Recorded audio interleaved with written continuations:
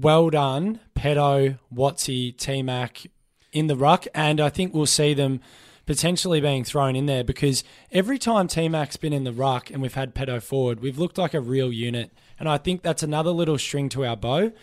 So don't expect Gawn to always burden the ruckload, which is a fantastic He could be result. huge up forward. So this experiment that we've been through and come out the other end, and top marks to Goody and the players who have been involved in this phase of our season, they have done extremely well, and I think we all thought that we'd bode well for the future and the rest of the season, and I think having that plan B and plan C is going to be enormous for us. What do you got, Toff?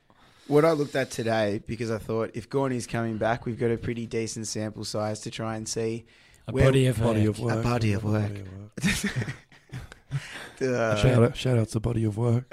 Ship off the old block. What's up? To see where we're at. So we're 7th at the moment in clearances. 7th. And Shout out to Bobby Tofflin. you got he'll give you a spray if he sees that. He's a little nugget. I wouldn't mess with him. Go on. We're only 4 clearances behind Collingwood to be 4th for all clearances. So to do that without... We're 4th. Sorry, no. We're 4 clearances total behind Collingwood who's in 4th for total clearances throughout this point of the year, which to put it bluntly, like to show you can play that good a footy without a genuine ruck. That's phenomenal. I'm very happy with that, Toff.